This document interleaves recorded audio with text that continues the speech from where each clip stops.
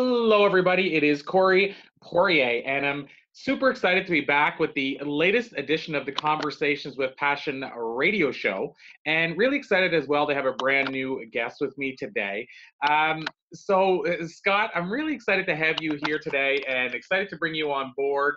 And I guess my very first question is I'd love to get started by learning a little more about you for our listeners who may be discovering you for the very first time. So hoping you can tell us a little bit about your backstory and journey before we sort of jump into the meat of things. Sure. Yeah. No, I appreciate you having me, Corey. It's a pleasure, and I always love to jump on and really just kind of, I guess, talk about business, but also lifestyle creation. Because myself personally, I'm 45 years old. I've been married for 23 years now. Got 3 kids, ranging from 9, 19, and 22. And I started out of high school, no college degree, started working for my father's construction company. So I'm a hands-on guy. I'm not afraid to get my hands dirty, literally. I kind of learned a trade right out of high school. I worked for my father's company, helping him build that company to just about a $2 million a year business back, in the 90s, which is pretty good back then. Learned a lot about business partnerships, what I did like, what I didn't like, working with certain people, running crews, all of that stuff. So I learned a ton. I also learned very quickly, I'd say quickly in probably the first 5 years, especially when I had my first child, that I didn't want to work 60 plus hours a week. And I didn't want to, work for someone. It wasn't just my father. We had a partner. So I was kind of working for the company, not just myself. But I also felt as though I was kind of limited to where I could go with it. I always wanted to kind of take over the company. But then as I got moving through the company and kind of learning more about it, I seen that wasn't going to be my long, my lifelong thing. So my wife and I got talking, and we, just to kind of make this shorter than it could go for forever here, but we basically decided to start our own photography business after we had our first child. We seen how important pictures were. We went to a few studios. We were unhappy with their results, and my wife had a passion for photography, no formal training or anything, but just kind of had this passion for it. So I said, let's do it. So we did a part-time gig. About 18 months after that, we actually went full-time. I left my construction company with my father after about 9 years and started a photography business and built that into a 6-figure business in about 5 years. Supported our family, did exactly what we wanted to do. We created a lifestyle business that supported us and also allowed us the freedom to make our own schedule. But then I soon found out too that, I was also tied to meeting with people and doing the work in order to get paid. So I wanted to start looking for ways to actually supplement our income without having to do more client work.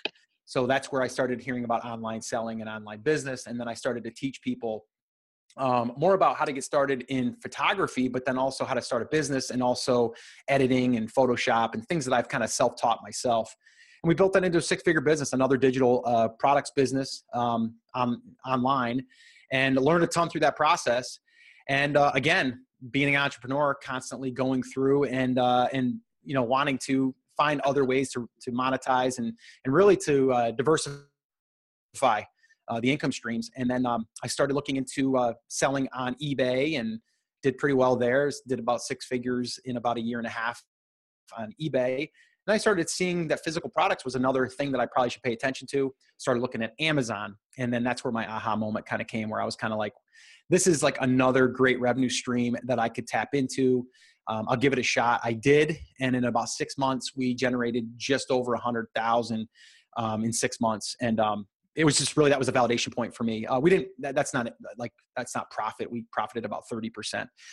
But it was a wake-up call for me to say, like, this is another revenue stream that I should probably pay attention to. And that's what kind of turned me on to Amazon. And that's kind of what I've been kind of known for now in the online space. I have a podcast that I really kind of document the story and kind of like, how to get started on Amazon. So that's it in a nutshell. And I know I went a little bit long, Corey. I apologize, but there's a lot of stuff there leading up to where I am today. No worries at all. And the truth is, Scott, we on the show, we like to get to know the person behind the brands, if you will, or the offline presences. And so, part of that is your backstory and your journey. So that works for me. And also, not only that, it generated a few different directions and questions that I wanted to ask as well. Sure. So I guess the first, I mean, I'm starting, I guess we'll say head first into the Amazon side of things. Yeah. And it intrigues me because every time, it's funny, every time I've seen your name in association with Amazon and private label products, I don't know why, but it popped in my head. I spent like about 3 months. It was very short on eBay myself, Yeah. selling, and I had an interesting experience. I'll say it that way. It was interesting all the way through. So, for instance, one of the things I didn't know how to factor in, especially being based in Canada, was the shipping costs. We go Yeah. into the post office and they give us a certain shipping cost, and then we base it on that, and then we go back in to mail it once it was sold, and they say, "Oh no, the other person did it wrong," and all of a sudden you'd lose any profit you made. We actually, I don't know what the word for it is, but they actually accused me of, I think they call it bid shilling or something like that. Hmm. Basically, somebody bid on one of my products, and it was somebody whose place I was at, and I would jumped on to use their email, and because they associated that computer with me because I used the email once, and that person bid on a product, they said I was shid billing, which I think is like trying to drive up your price. Mm. So it's an interesting experience over 3 months. I will say, after all of the things I went through, I still turned a little bit of a profit. And so for me, I really examined the idea of going full time into eBay, and this would be going back probably 5+ years, and Yeah. saw it as an actual a revenue source and an opportunity for me. But challenge I had was I was juggling a lot of different balls anyway, and I just didn't have time. I Of course. finally came to the conclusion, but it intrigued me, and I learned so much about it. And so I guess my question out of all that is, how would you compare Amazon to eBay for a person that's maybe starting today, where again, I was starting 5 years ago, it was a lot different, but starting today, what would be the difference if you're selling physical products on either or? Because obviously people can sell private label products on eBay as well. Sure. So what would be the difference? Like what, I guess, pulled you into Amazon more so? Well, it was basically FBA, fulfilled by Amazon. That's a big one. Because when I first started hearing about Amazon as well, to me, it wasn't that attractive because I was thinking that you had to ship all the products yourself. So because of that, that kind of discouraged me, because here I was, someone that had a taste of online business, meaning I could create digital products or digital trainings, or Photoshop tutorials or Photoshop, actions. Like I had all of that stuff going, and I'm like, this stuff is so much easier. I can create a product once and sell it forever, and I don't have to worry about fulfilling it necessarily, just getting it on a server. But I knew that there's another place in the physical product space that is out there. It's just I didn't want to deal with it because, like you said, you had a bunch of stuff going on. I have a bunch of stuff going on. I don't want to have to be shipping stuff up one at a time. I mean, imagine selling 25 of something every single day, like, and boxing it up and then shipping it. Like, it's a lot of work. So what attracted me to Amazon was their fulfillment by Amazon. And that's basically where you can ship in 100 units of your product, and if you sell one, they'll ship it for you. Like, so that was a game changer for me. And that was where I said, this is the closest thing to a digital product in the physical products world, because they're going to do that. Now, there are companies that do fulfillment for you. So I could have did something similar with eBay. I still could, where I go out and I find a company that will fulfill the items for me. I could ship them to a warehouse. And then when I get an order, I would just have a software kind of be integrated with their software. And then it would let them know that I got 4 orders and where to ship them, and it would take care of it for you. You can do that. It's just easier on Amazon because everything's kind of within Amazon. They got all of the tools, all of the traffic, all of your stuff is there. You don't have to worry about going to different third-party tools and stuff. So that's what attracted me to it, and that's what really got me my first taste in it. Now, eBay is definitely a great opportunity. I always tell people, like, if you're just starting, like, you're crazy not to tap into eBay because it's super simple. It's actually a little bit easier to get started on eBay than it is on Amazon as far as like setting up your account and having something listed. Like, you could literally set up an account on eBay right now, and an hour from now have a product up and kind of running. So really, really easy. And it's funny, I have it's kind of like a little course that I do for people that are just getting started. It's called the 1K Fast Track. And it's basically where I want to try to get people started. And the place that we always start in the first 7 days, we have a little challenge that we give them, is starting on eBay. It's where you take your own possessions that you have right now that you're just going to put out at a garage sale or something, or donate to a Goodwill or something, and just list them on eBay. And we have people that have done $700, $1,000 in 7 days from stuff that they already have. So to me, eBay is still a great opportunity. It's just not as sexy as Amazon, because Amazon does the fulfillment by Amazon.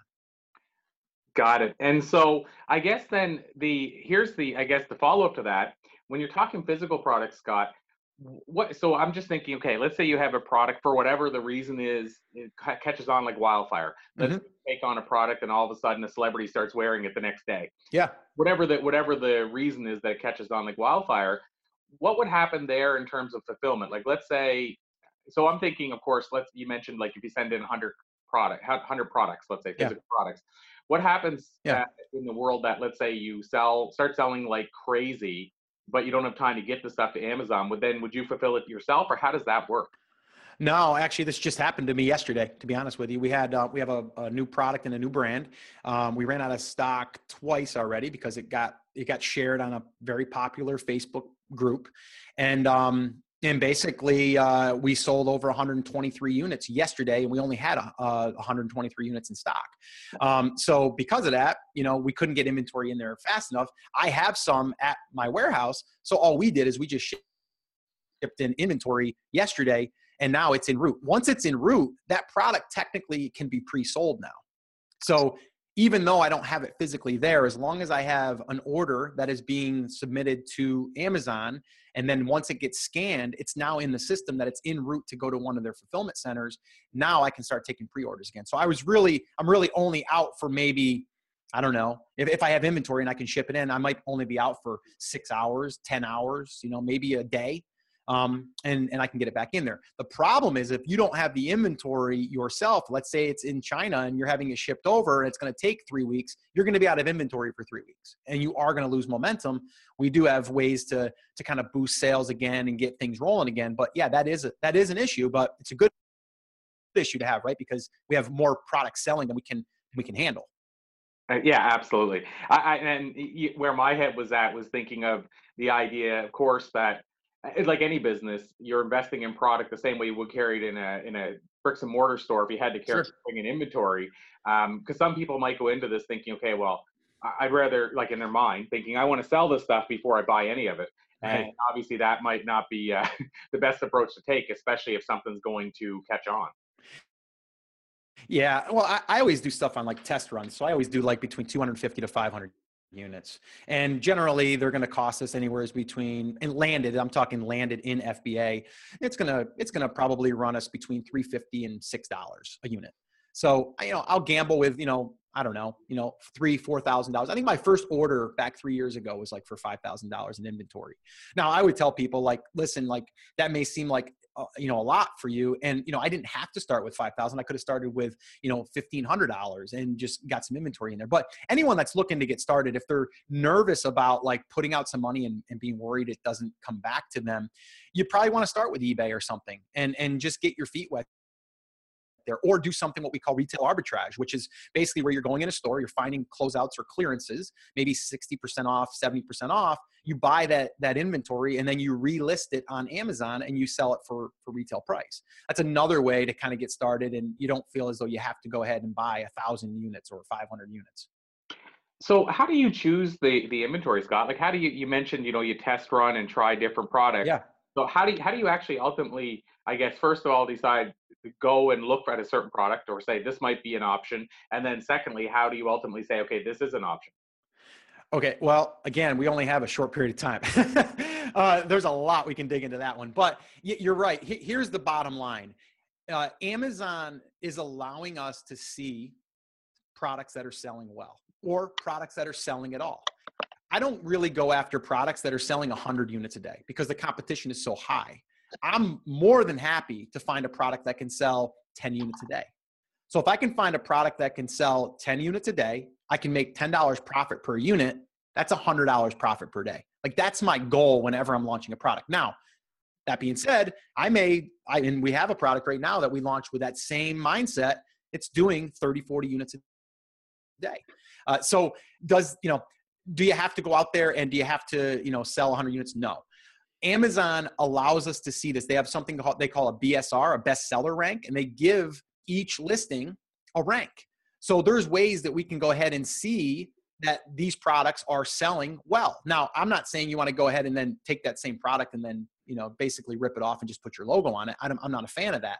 But I am a fan of letting Amazon tell us what products are selling well or what market is buying, and then just make our product better. And the way that we can make our product better is we can read the reviews, which are public. So now we can hear what people are complaining about, and then I can fix the problem. I mean, I'll give you a first example. We just had a pool put in. We're looking for one of those outdoor fire pits that's a gas fire pit. And I was looking on Lowe's, not even on Amazon, and they had like, I don't know, it was like 70 reviews or something. And some people were saying that it ignites after, after like a month, you can't ignite it anymore with the automatic igniter. You got to use a lighter or whatever. So my first thing would be, I got to fix that problem, and then I'll create a similar product.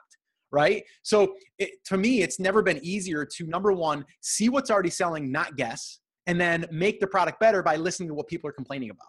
So that's kind of like the secret formula to launching a product and then doing a test with that product. Not necessarily saying that it's going to be the winner. It may not be. But if you buy it right, and the way that I always look at it, if I buy it right, meaning if I don't launch a product if I can't, make at least 30 to 50% margin on it. So I'm going to look at it and say, okay, I bought it for 5. I need to sell it for 20, or I need to sell it for 25. And if I can do that, then I know that even after Amazon fees and stuff, if I can liquidate that product for $10 all day long. So there's not really a huge amount of risk as long as the product is moving. But if you're going to just launch a product because you think it's a great idea, that's setting yourself up for possible failure, because you're just guessing. I'm not guessing here. I'm looking at products that are selling. I'm looking at how to making it better. And then also with my background in marketing, I can actually, take that and kind of tie that into what I'm doing now. Does that make sense? Yeah, absolutely. And I guess then my secondary thought as I'm, thinking about going through my mind, what you're making happen, yeah, and the approach you're taking. So I guess, Scott, what I would be curious about is, I know you mentioned that you had set up another online business on the photography side, and it did quite well. And I guess my curiosity is, what made you decide? Because of course, most people now seem to be going more towards information products, probably because there's very little cost. Obviously, it doesn't mean they're going to get any sales, but there's very little cost involved, and they can't usually test the market as much as you can with a product that's already selling. But what was the appeal for you to go with the physical product versus going maybe with an information product? Well, I was doing both, really, to be honest with you, right? I did client work. Then I also did physical products on eBay. Literally, I sold products anywhere from, $50 all the way up to $900 on eBay. So I seen that, people are buying physical products. So why only focus on information when you can tap into physical products? And I think anybody right now that's selling information products, they're really smart if they can go ahead and figure out a way to take a physical product and add to their digital product. So if you're selling an exercise program, then you should come up with an exercise kit that comes with your exercise program, right? Like, why wouldn't you kind of hybrid the two together? So when I was doing it, like I said, like we had sold, to the photography market, and we were selling like Photoshop stuff, right? So basically, like, I'm teaching Photoshop tutorials. Well, I could be an affiliate for Photoshop. I can also be an affiliate for plugins, or I can create my own plugins, right? And then I can also go ahead and maybe my wife is going to come up with this kit for newborn photography that they can have for these props and these, backgrounds and physical products like that. So that's the other way. So I just think about it differently. Like, why not when people need both? You know what I mean? So you're right. I mean, it's kind of like people fall into that trap where information seems easy to them, or it seems low cost and it can scale, but you can scale a physical products business too, especially now that you can use fulfillment by Amazon or even just your own fulfillment centers, and you can almost make it as though it's a digital product. Like right now, like literally yesterday, I checked I checked on my Amazon business that I'm actually working on a brand new one with my business partner. I checked it like once yesterday just to look at the sales numbers, look at my pay per click, and we did over $2,600 yesterday. Not profit, that was our revenue brought in. Okay, on 120 units being sold, 123. So you know what I mean? Like I didn't do anything yesterday. All those were shipped. All of them were done. Like I didn't touch it. Like so, that's the closest thing to a physical product or to a digital product. So that's why I do both. Like why not? You know? Absolutely. Yeah, and I totally get that. And where my head was at, of course, is because I always think about that person listening who has their mindset in digital products and they're not sure why they would consider another option. Mm, And I totally get the idea of having both. And not only that, if you can have both, because some people might everybody's situation is different, of course. yeah. But at the same time, I guess when it comes to the physical products type of thing, and it's just more curiosity. In the world we're in today, Scott, something I was just talking to somebody about recently. 20 years ago, the talk was okay. Well, all our let's say localized businesses, mom and pop shops, are struggling to survive against the big box stores. And now the news we're hearing a lot is the big box stores are struggling to survive. It's true. Um, Yeah. so do you think, and I mean, we don't have a crystal ball to look at the future, Sure. but do you think that's another reason to be looking at the physical products online? Versus because, obviously some people probably still find it sexy, the idea of opening up a bricks and mortar store and saying, I own that. But do you think that's another reason why people should look at physical products online as an option in terms of where the market's heading? Yeah. I mean, let's face it. I mean, Amazon is kind of taken over the world. I mean, they're huge, right? I mean, they're just building up more momentum. So why run from that, right? But on the same hand, there's still people that want to buy locally, brick and mortar. Like there's still people that want that. So to me, I would, if I was going to, like, if I'm going to start from scratch today, I'm not going to probably open a brick and mortar. It's just, there's so much more overhead. There's so much more startup.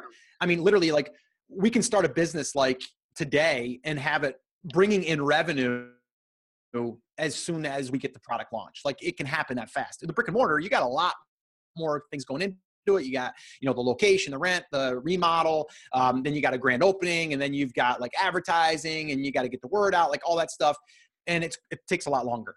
But if you already currently have a brick and mortar, like I think you should be taking those products or some of your top selling products and then putting them on Amazon or putting them on eBay or putting them on Etsy or whatever your product serves the best. Like, why not bring that stuff online? Because that is where people are buying. I mean, I don't know the exact stat, but I mean, so many people now, I mean, a huge percentage of people are buying online and a lot of them are buying on Amazon. So to me, why not be there? And who's to say that they won't become a customer there, but then find out about your brand and then come over and start buying from your brick and mortar site or your store. And I think going back to your other question, I mean, for me, it's, diversifying as well. Like why bank everything on one side of your business or, and I look at it like a portfolio in a sense, like when you're doing an investment portfolio, you're not just buying one stock, you're buying like a bunch of ones. So that way, if one does good and one doesn't do good, you kind of helps each other. It's the same thing. And I think it's huge for people to understand that. And just to kind of talk on that really quickly on the brick and mortar stuff, just a quick little story. I've got one of my students that basically started from scratch, didn't have any idea what he was going to do. He was lost. Even went through our training, was still lost, and then ended up launching, doing really good. He's just about to hit $1 million in revenue in about 18 months in revenue. Now, the other cool thing that's a byproduct of this, now he's got all this knowledge, and now he just partnered with a major brand that is not online, and now he's helping that brand and taking a percentage of sales on that. So it's another way, again, so diversifying. Once you learn this stuff, it's kind of like you have this asset that you can just tap into and plug other businesses into. So I just kind of wanted to throw that in there. No, I love that. And what I will add too, Scott, I don't know why this always, not always, but often pops into my head. But, when you think about, like you say, organizations realizing the importance of mixing it up, I mean, I'm watching one do it right now, and I'm interested to see how it all plays out. But the infomercial fitness world has been very successful over the years. We've had actually 3 guests on our show that have crushed it in that sphere, one being Tony Horton. Oh, So nice. P90X dude, Oh yeah. Sean T, so the Yep. Insanity guy, Yep. and Celine Johnson, Turbo Jam. And Yep. all three of those were with Beachbody. And so I bring that up is because I bought the products over the years, and one of the one of the rare times, I'm not really a buy stuff from infomercial guy, but one of the rare times I can say I have bought and also got results, which is Yep. what you want to be able to say. And P90X, a lot of people got results from that program. But interesting, Beachbody is an organization. I've thought about them, and they were ahead of the game in the first place. They had to compete against Guthy Ranker, who was huge at the time. Hmm. And now I say, Scott, what is their business model going to look like in the future? Because obviously DVDs, I won't say is a thing of the past, but it's moving toward that. And people now can grab stuff online that they would have normally paid $100 and some for to get shipped to their home. So interesting. I noticed what Beachbody's doing. We use Apple TV and yeah, we have a couple different like Android box and stuff like that. And on the Apple TV, now you can download apps from anybody rather than just the ones they give you with the Apple TV. And I Sure. noticed that Beachbody's on there, and the new thing they're pushing right now is sign up for, and we just signed up for it, a $19.99 per month subscription to Yep. access all of their products. So the Yep. P90X3 and all that. And to me, that seems like a company that's forward thinking, realizing even if the DVD business is stabilized for them right now, and I don't know if that it is, they must realize that the writing's on the wall. Hmm. Hmm. But the fact Well, that they're taking that move, which by the way, always thought, Blockbuster had such a big brand name before they all came crumbling down. oh yeah. Why, it's strange, but why wasn't somebody, whether it was internally in Blockbuster or somebody advising them saying, hey guys, you have a brand name. Why don't you become the next Netflix? Yeah. And have the stores, like you said, about it as a complement to the online. And then if the stores collapse, at least the digital side would still be there. But instead, they decide to go down digging. So anyway, just a food for thought as the comparison of the two different approaches. Yeah, and I kind of want to just mention that I'm a huge Beachbody fan myself. I did Insanity, did P90X, and again, like you said, they've got a good record on the street as far as they get results. And I mean, let's face it here. I mean, what they teach is nothing revolutionary. It's basically sticking to a plan and eating right, but they've done it in a way that they make it attractive, they make it fun. So they've got a good following. But you're right. They've moved to a digital world. My wife has that on our Fire Stick HD, our little Amazon stick. And every morning, she goes up and logs in and then basically gets everything downloaded. We have all the DVDs to those other programs. But now it's so easy, like you said, and for $20 a month or whatever it is, you're basically able to tap into these resources. But they're also monetizing on a whole nother level when it comes to their supplements. Right? They've got supplement lines. They've got equipment lines, right? They've got, they've got their forums where you can get into their challenge groups and whatever, right? These support groups, and you pay, and then they have a coaching program. So they know about diversifying as well, because not everything is going to kind of like be the number one. Everything's going to feed into the program. But like you said, going into the digital side of things, that's why they're doing it. But do they still offer DVDs? Yes. Right now, currently they do, because there is people that they're like, I don't want to do that. I don't want to stream. I mean, actually, one of the downfalls to that, I got to be honest, is, and they'll probably take care of this by having a hard drive or something on your device so you can download the program. But if your Wi-Fi is not working for whatever reason, you can't get in. Right. And that's been frustrating for my wife. Sometimes she's like, for whatever reason, it's not connecting. She spends 15, 20 minutes trying to get the thing to work. Before you put a DVD in, it works. So that's something else that's a little challenge that, again, right now it's a little goofy, but it will probably be in the future where you can actually just download it, kind of like the Xbox and stuff like that. For sure. And I think, Netflix was running into that challenge, and I think they're finally now, like, I know they offer a way now that you can basically download Yep. movie that you want to watch later or what have you. So I think that's, like you said, that because Netflix, as big as they are, is having the issue because other organizations are, I think we'll find that there'll be enough people working on solutions that it will come around. But right now we're in, as you said, sort of that, maybe that growth or Yeah. pain. But either way, you're right. I think it's such a revolutionary way to looking at it. And yeah, 100%. I mean, they have the Beachbody trainers. And I mean, I haven't gotten into the supplement side, but I'm certainly connected into a lot of their Beachbody trainers. So they've definitely diversified. And at the same Oh yeah. time, the online side in terms of the product, I mean, another thing that it's worth noting for the products they made years ago, like P90X, the original one, or Turbo Jam, I mean, those are still popular among Oh some yeah. people. And the fact that they now can do it digitally, it's like they're actually they're reselling something that otherwise, if they had to sell it through DVD, they wouldn't be able to resell again.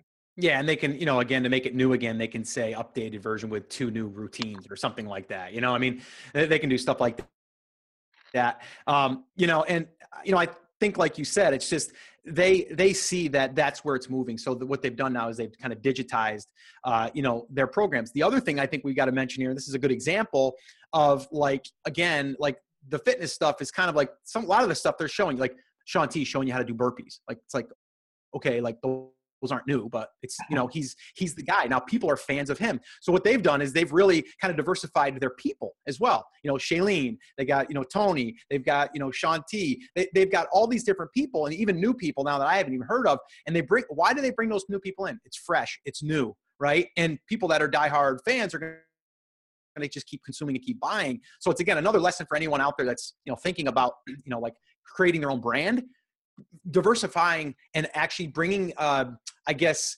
other people into your business when it's the right time. If that's what you're doing, is having people come into your business because of the person, of the talent, they're doing that, phenomenally. Well, and just to close that part off before we start to wind down, Scott, interesting. I mentioned Guthy-Renker because when I was growing up as a kid, I mean, I didn't know a whole lot about the company, but I heard the name all the time in the infomercial world. Yeah.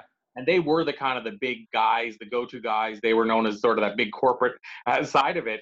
And you never hear their name now. And they didn't diversify because I never heard their name other than in association with infomercial products. But they didn't diversify. And I think it's safe to say Beachbody is crushing it in comparison. And Oh yeah. An example of somebody who just was stuck, like I say, almost digging the hole, and they wouldn't switch to another hole. They just kept saying, "I'm going to just keep digging further." Well, and kind of just we can close that out, but just you just kind of made me think of something. Going back all the way to my construction days with my father's company, who had a partner, and in that business, I think we were not growing to our potential because of the partner. The partner wanted to think old school and didn't want to think outside the box. Didn't want to think that, we need to create. I mean, literally, is going back there in the window business. Like, you would think to yourself, like, how do you upsell in the window business? You upsell window grids, you upsell low E argon gas, you do, different wood textures, you do, like, all of this stuff. He didn't want to do that. Like, he just wanted to go in and sell one window at a certain price, double his money, and you're out of there. But as my father and I were seeing, like, we got to create these upsells and these options for people, because that will add more revenue, but it'll also add more diversifying of, like, different components to our business. And I believe, and I got frustrated. My father got frustrated because of that partner would not allow us to grow. And that's what I mean. Like, as you're in business, like right now we're talking, 5 years from now, we'll probably be talking differently about how we pivoted or how we moved because the market was moving in that direction. So I think it's worth noting. For sure. And, I don't know why, Scott, but it reminds me of the Gary Vaynerchuk approach that he took with his father's wine business. Oh yeah. And his family was saying, that's foolish, that's never going to work. And long story short, I think the numbers, he took it from a $1 million a year company to a $50 million a year company or something like that. Something crazy. Yeah. 2 or 3 years. So Scott, as we wind down, and I'll call this a to be continued because I know we barely scratched the surface. As you said, just one question, in terms of how do you select products, we could spend an hour on. Oh yeah. So like I said, with your permission, I'll call it a to be continued. Sure. But until that time, here's my 3 questions that I like to ask when possible each guest we bring onto the show. I used to call them the rapid fire questions, and I think that was just because after being on John Lee Dumas' show a couple times, I got that stuck in my head. But I did it for like 2 months because he has, I forget what his is called. But anyway, I basically went with that approach, and then I realized shortly after I wasn't asking the questions any quicker, and I wasn't asking the guests to answer them any quicker. So don't feel any pressure to answer them quicker. They're just the 3 questions we try to ask everybody. Sure. So first one is, our show's called Conversations with Passion. And that word passion has sort of lately been maybe overused.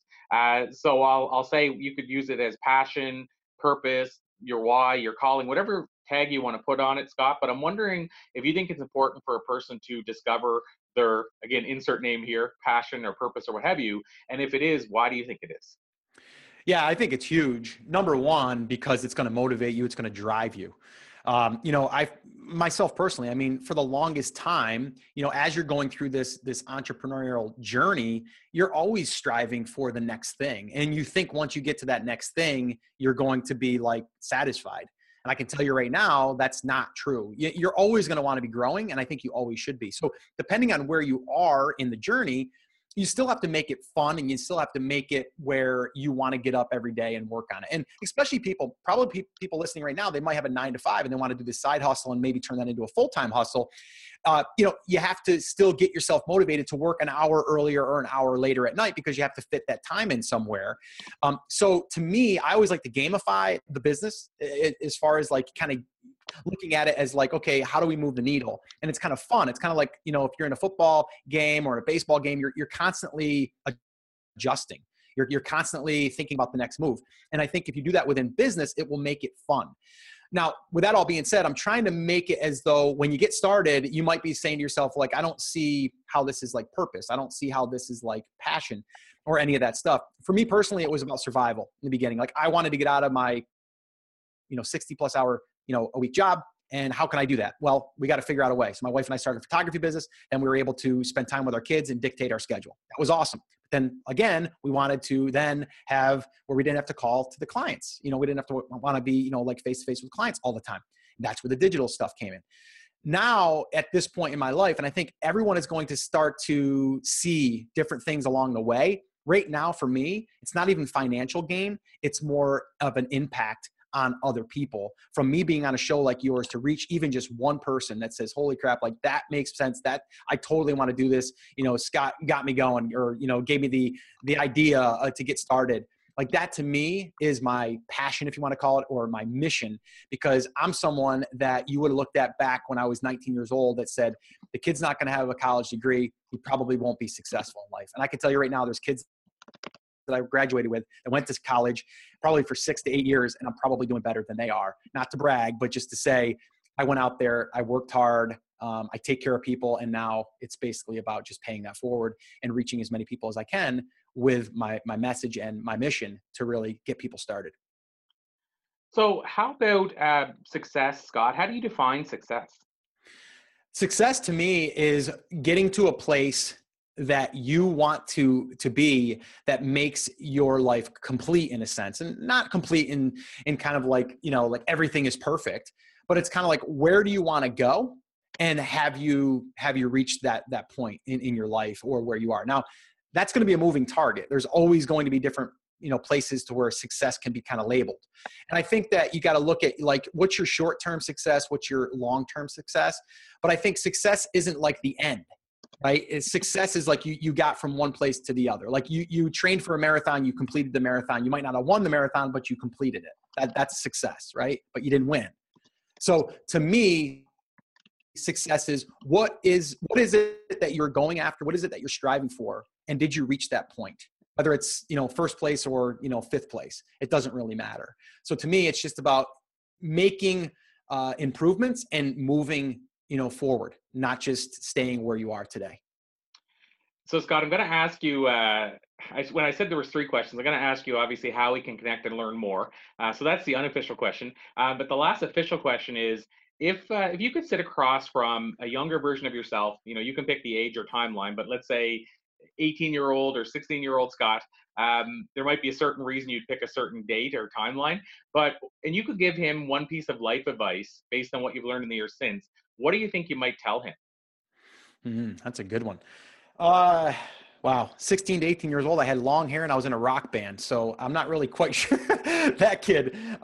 Let's see. I would say, honestly, and we've heard this, it's, kind of cliche, like people, they kind of talk about it a lot, but it's so true.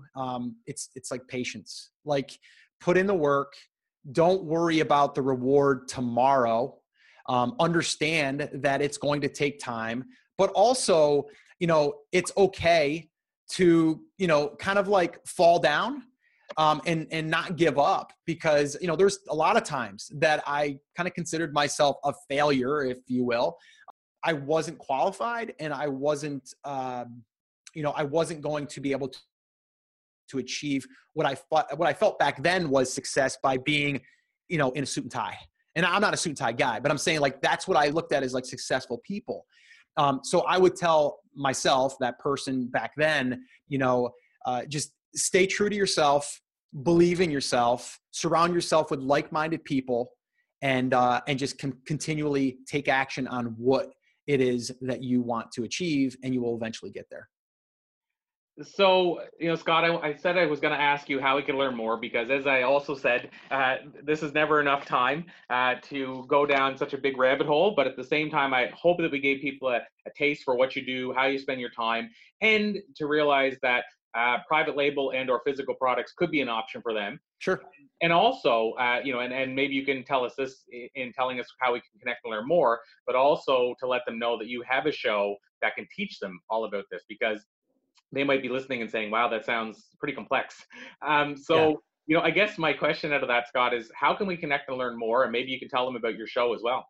Yeah, sure. I mean, the simplest way is go to the blog, theamazingseller.com, or you can go to iTunes or Stitcher and just Google Play, whatever. You can go there and just search for The Amazing Seller, and you'll find that. And just to be clear here, The Amazing Seller was not it was not necessarily me.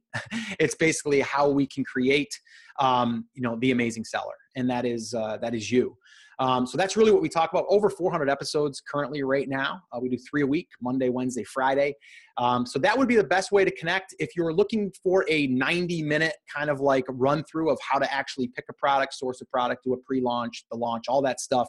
I do a workshop. Actually, we just rolled out an on-demand workshop. So you can just sign up and pick a time that works best for you. And that can be found at theamazingseller.com/workshop now. And that'll take you there, and we'll walk you through the 5 phases to actually get up and running for Amazon. Well, that's all, folks. That's another great show with a few great concepts and ideas that might be just what you need to get your ball rolling. Thank you so much for tuning in. We'd like to thank a few people for helping make this show possible. IB Trade Show, go to ibtradeshow.com. Engaged Leadership, go to in-engaged.ca. Permadry, guaranteed solutions for leaky basements, go to permadry.com. Sites and Bytes, your site for great service, sitesandbytes.ca. Oxford Learning, never stop learning, go to oxfordlearning.com. Smile Dog, your receptionist, go to smiledog.ca. Thanks again for tuning in. On behalf of Corey Poirier, I am Mark O'Kelly, and this has been Conversations with Passion.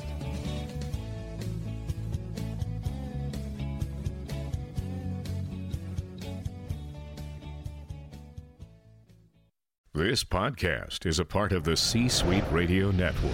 For more top business podcasts, visit c-suiteradio.com.